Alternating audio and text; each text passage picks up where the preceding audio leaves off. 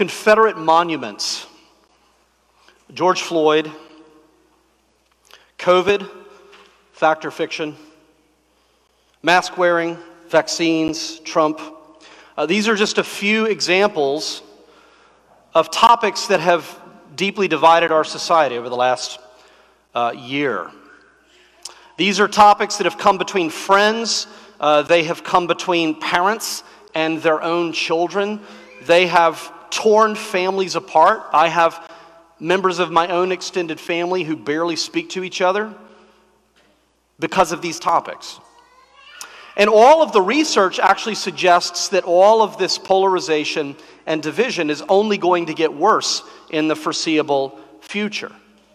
And as Christians, we believe unequivocally that the gospel alone has the power to unite people from every tribe, tongue, and nation. The problem is that all of these issues are also tearing the church apart. So before we can have any hope of sharing or embodying the gospel for the world to see, we really need to take a hard look at all of the ways that we may have forgotten it ourselves. I'll primarily be talking to Christians this morning, although I know some of you gathered with us are not Christians. You maybe believe something different or not sure what you believe. Hopefully this is an opportunity for you to listen in on a conversation that I think needs to be happening within the church, all around the world. We're going to be talking about this by looking at the story of Peter and Cornelius. We just read that in Acts chapter 10. And even though this is a story about a conversion, it's about Cornelius and his family converting to Christ and being baptized, the focus of the narrative is really on Peter and Peter's change of heart, his change of attitude in the way he sees Cornelius and other people like him. Because for most of his life, Peter saw people like Cornelius and people like him as the enemy, as the other. And he repents of that. So we're going to ask two questions as we look at this topic this morning. What makes division inevitable? And then what makes unity possible, true unity? Let's pray. Lord, we thank you for your word, and we thank you for the fact that it doesn't depend on us. Lord, that we can come with all of our distractions. Lord, I can come with my agenda. We can come with things that we're thinking about or hoping to hear. And yet you do your work through your word. And you can do it in participation with us. Sometimes, Lord, you can even do it in spite of us. And so, Lord, I pray that you, in the power of your Spirit, in the name of Jesus Christ, would do your work in us now. I pray this, that we might grow in our faith and love of you, and Lord, that you would be glorified, that your name would be praised. Amen. So the first question we want to ask as we look at the story of Cornelius in Acts chapter 10 is, what makes division inevitable? Why is this something that happens all the time, everywhere in societies, ancient and modern? In Acts chapter 10, we meet this man named Cornelius, and Cornelius is a Roman centurion in Caesarea. Caesarea was a center of Roman administration. The Jews hated Caesarea and everything that it represented. Cornelius is described in verse 2 as a devout man who feared God with all his household, gave alms generously to the people, and prayed continually to God. Cornelius is a man who is earnestly desiring to know the true God, the God worshipped by the Jews. And so God comes to Cornelius in a vision and tells him to send for Peter the apostle. He says, send your men, invite Peter to come and stay with you so that he can tell you how to have a relationship with me. And this seems to be the answer to all of Cornelius' hopes and prayers. God said, your prayers have been heard. Send for Peter. He'll tell you what to do. And then the next day, God also gives a vision to Peter. And he tells Peter in this vision to accept Cornelius' invitation. So Peter travels to Caesarea, to the home of Cornelius. And as Peter walks into the front door of his house, he looks around and he realizes that all of these people, as he knew they would be, are Gentiles. They're Caesarean Gentiles. Right? And we know this because one of the first things he says is, in verse 28, you yourselves know how unlawful it is for a Jew to associate with or visit anyone of another nation. Right? In other words, Peter's saying, I just got to be clear here.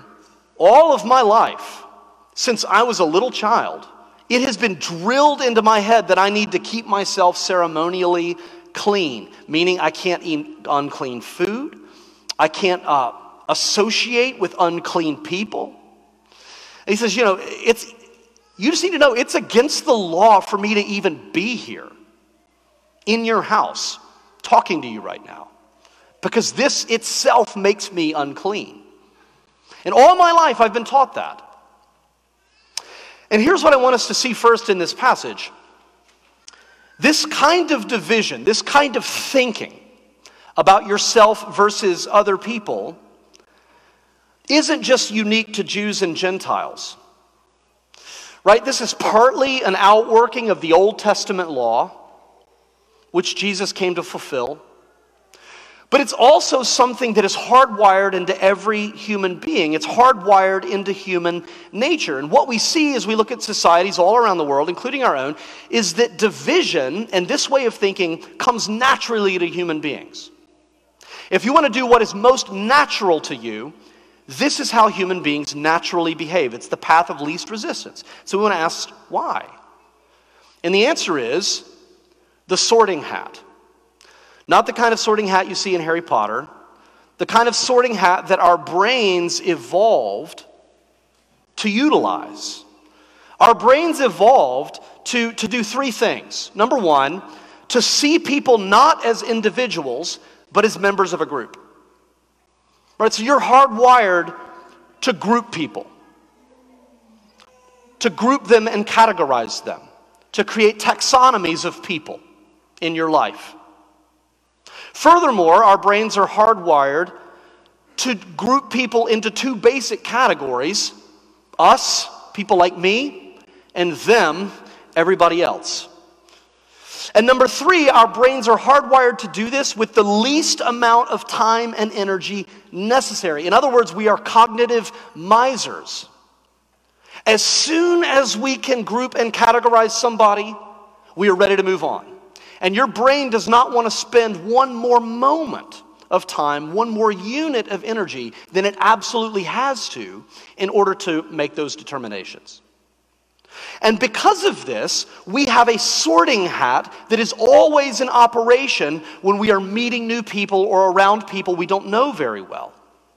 And the way that your sorting hat makes these determinations is dramatically influenced by things like your upbringing, your education, your life experience, and all manner of social and cultural factors. So when you meet somebody for the first time, when you see somebody for the first time, your sorting hat is activated. Right? And it begins looking for signals. It goes into kind of scanning mode.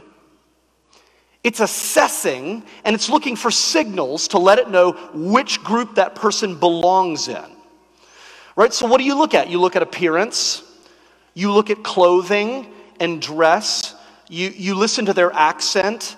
You look at their posture, the way they carry themselves. You look at their behavior. You note their word choice.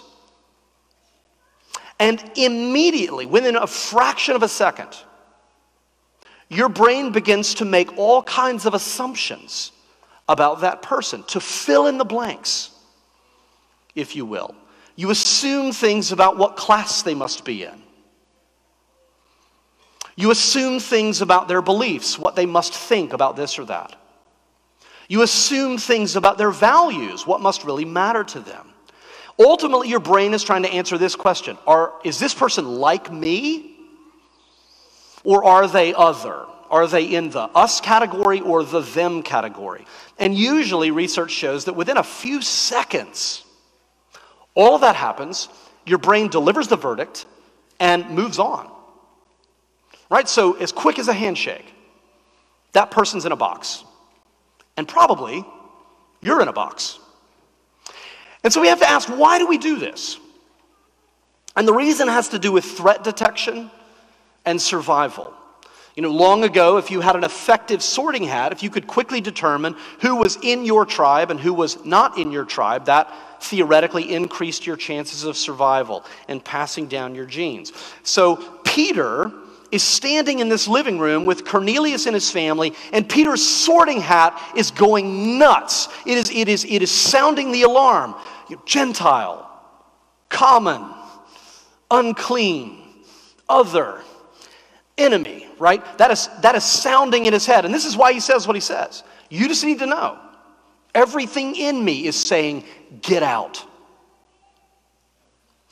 So now we think about what are some modern examples. Most of us haven't grown up with the kind of Jew-Gentile tension, that kind of racial, ethnic tension in the way that they experienced it in the early church. But we have grown up in a society with a lot of racial tension. That's one of the most obvious applications of this.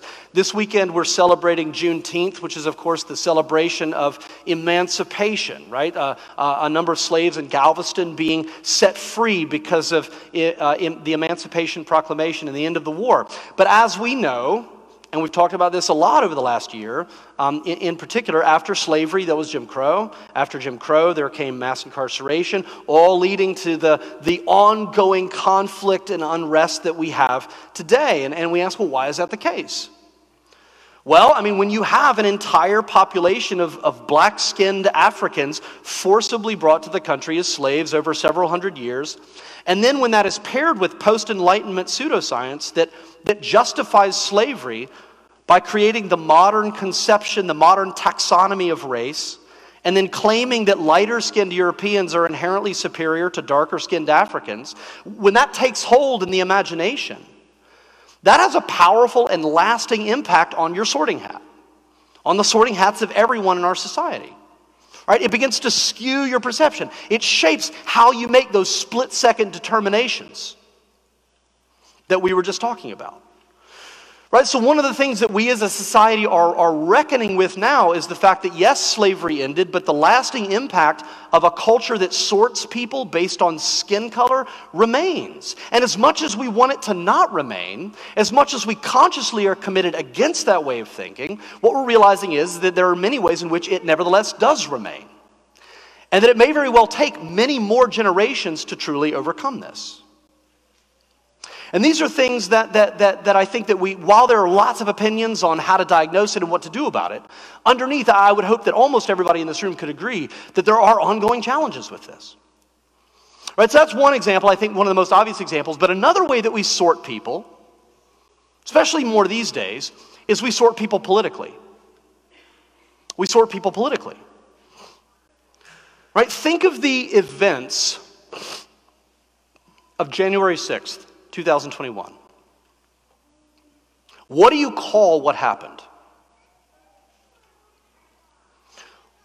What actual word choice do you use to describe it? Was it a protest over election fraud that got a little out of hand? Was it a nationalistic insurrection? Was it a coup? Was it an act of domestic terrorism? The point I want to make is, your word choice will immediately become a signal that activates the sorting hat of people around you. And if somebody uses a certain one of those choices that I just listed, A, B, C, or D, if somebody uses one of those phrases to describe those events, it will activate your sorting hat. And your sorting hat will immediately think, either this person is a part of my tribe, because they use the same word that I would use, or this person is a part of the other tribe because they use the phrase that I would never use to describe that. Right? So that's how your brain does this. And so if they say the right thing and you agree, right, you feel yourself relaxing around that person. This is a person I can relate to. If they pick a different phrase to describe those events, you don't relax, you recoil. Oh, I know your kind. I know where you belong. I know the kind of person you know. I now probably know all of your political opinions about everything just based on that. And I know we're probably not going to get along. And you can feel yourself doing that. I had dozens of those conversations, right, in January and February. Dozens of those conversations where I knew that lines were being drawn in the sand that were probably going to stay there forever. right? So your word choice is a powerful signal, right? So it's become, in our society, impossible to say anything about anything that is happening because words themselves have become signals that we use to sort people into us-them categories. People are listening less to what you're really trying to say, and they're just listening for your word choice, just to decide what party are they in, and do I have anything in common with them? Right? So you can pick the wrong words right out of the gate, your first sentence, and you immediately lose people. They're not listening to anything else that you're saying. And we do this too, right? During this sermon, the fact that I made a reference to racism was a signal to some people. Right? Some people heard that. They thought, again, they're bringing this up. This church is just becoming more and more liberal. I made a reference to evolution. That's a signal to some people. This church is becoming liberal. Last week I said in the sermon that one of our main goals in this church is to see more adult conversions, more people becoming followers of Jesus, more adult baptisms. If this is your first time here and you heard that, you would say, well, that's a signal. This person sounds like a conservative evangelical.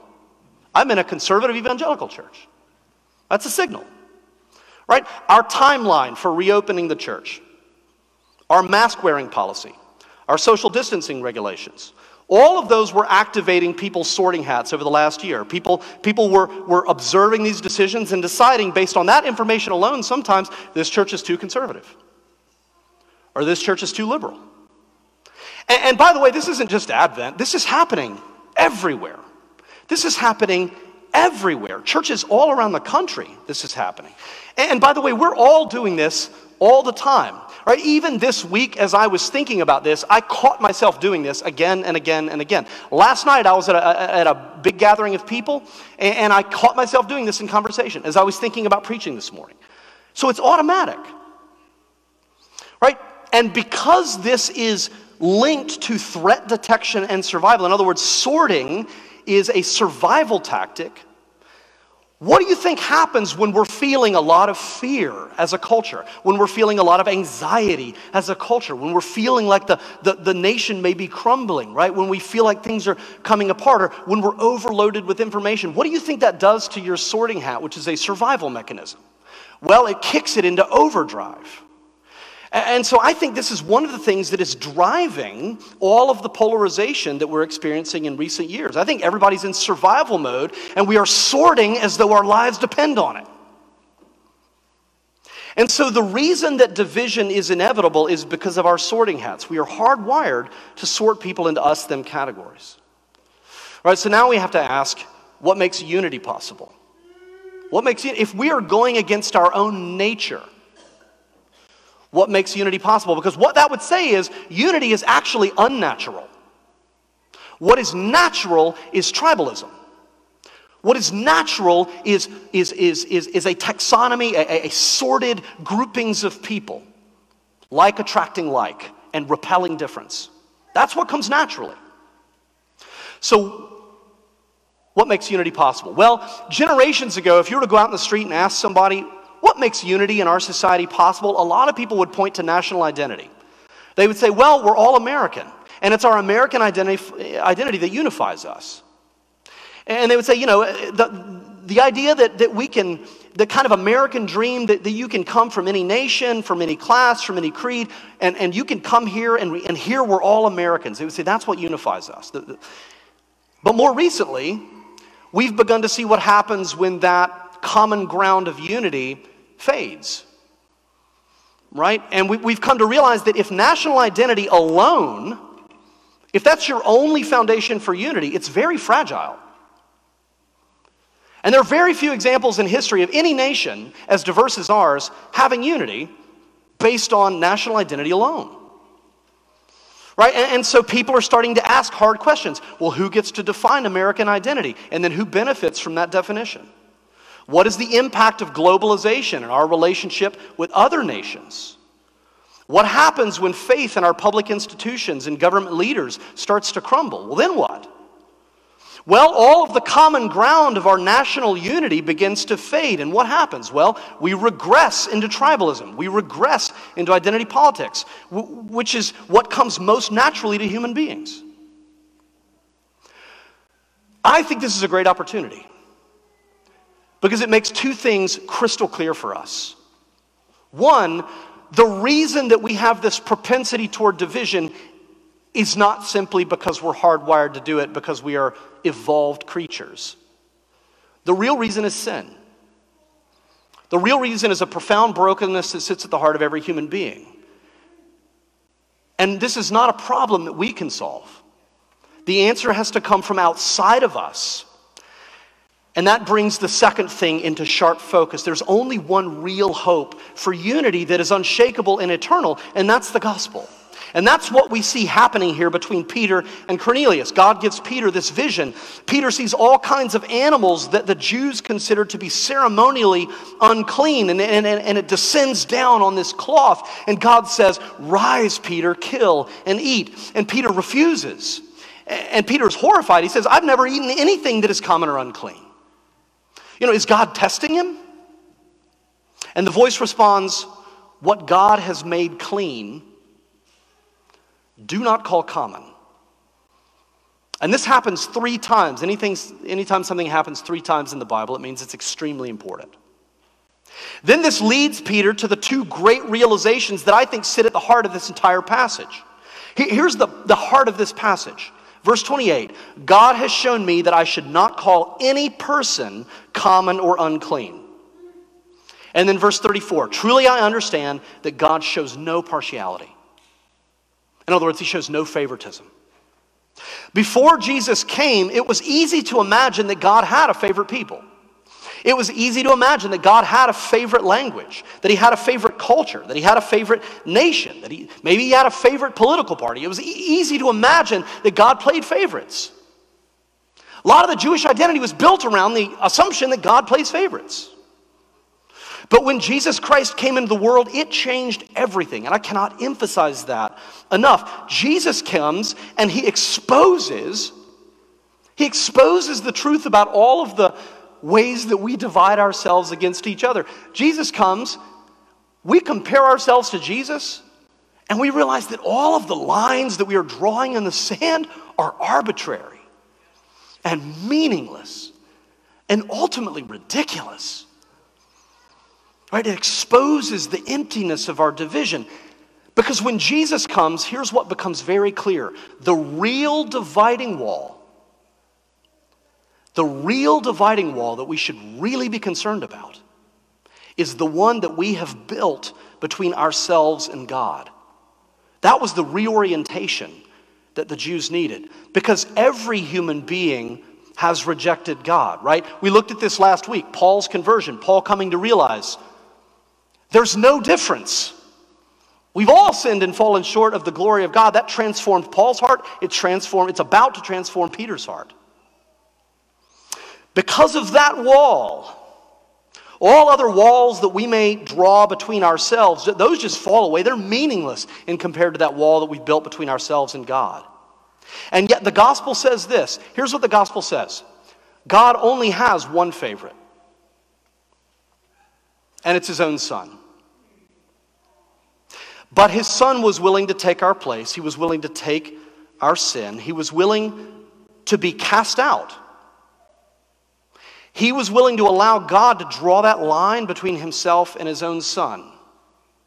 He was willing to be labeled other, labeled outsider, labeled forsaken.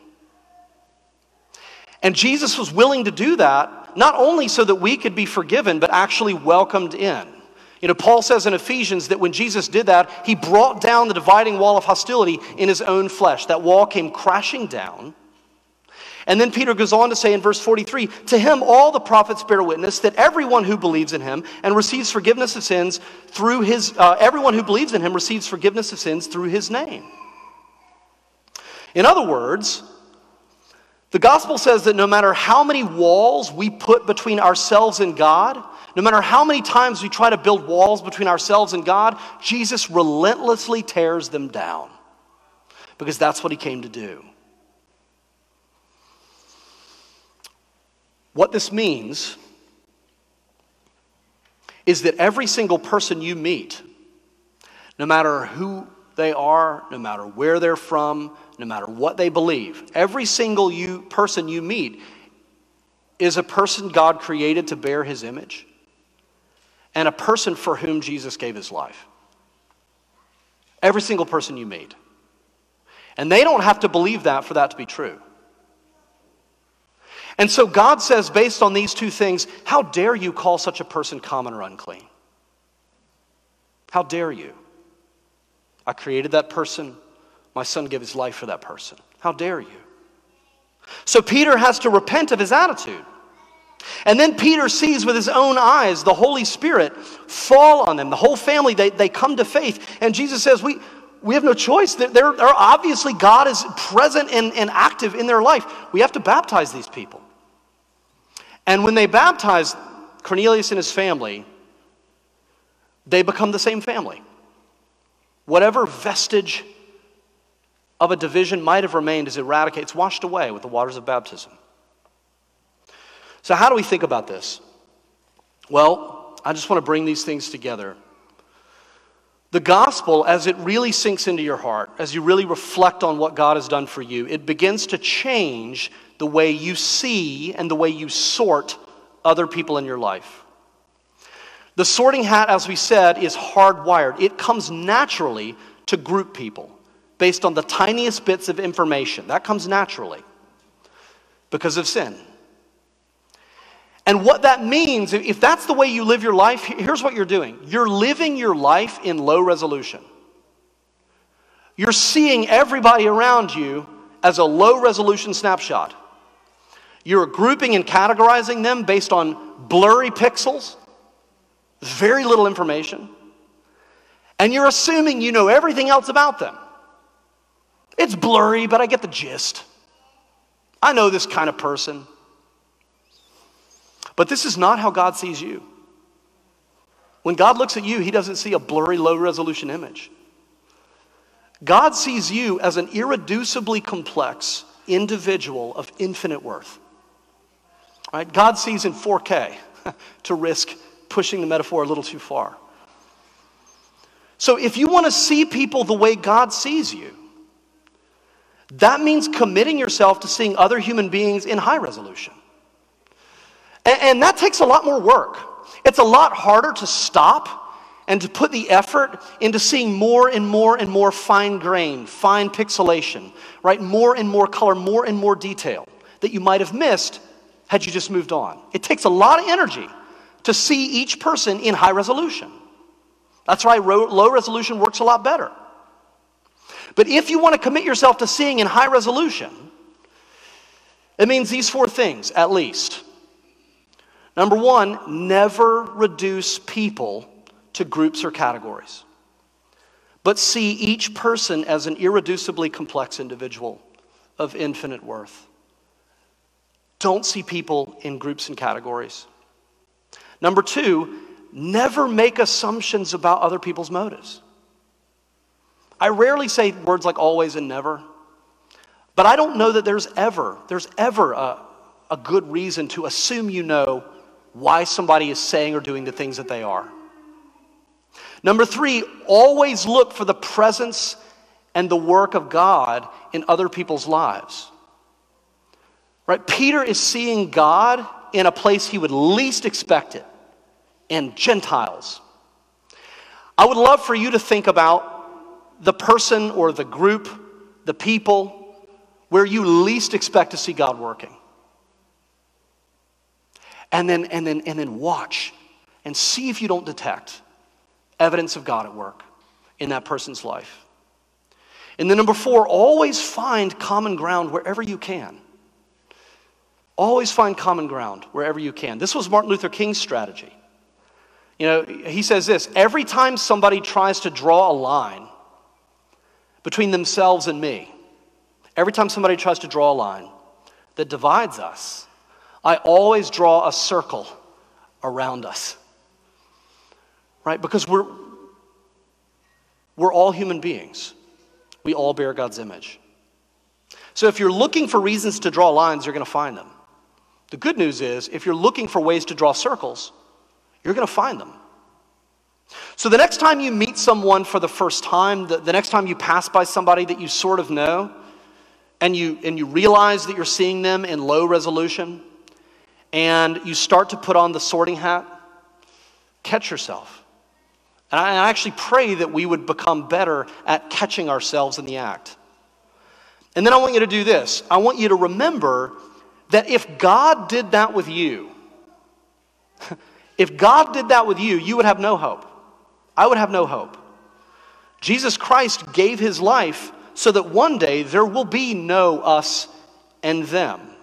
All of those lines will be wiped away because one day we will all be one in him. Let's pray. Lord, we thank you for your word, and as we hear it, we know there are things that may not be of you, and we pray that you would allow those to fade from memory.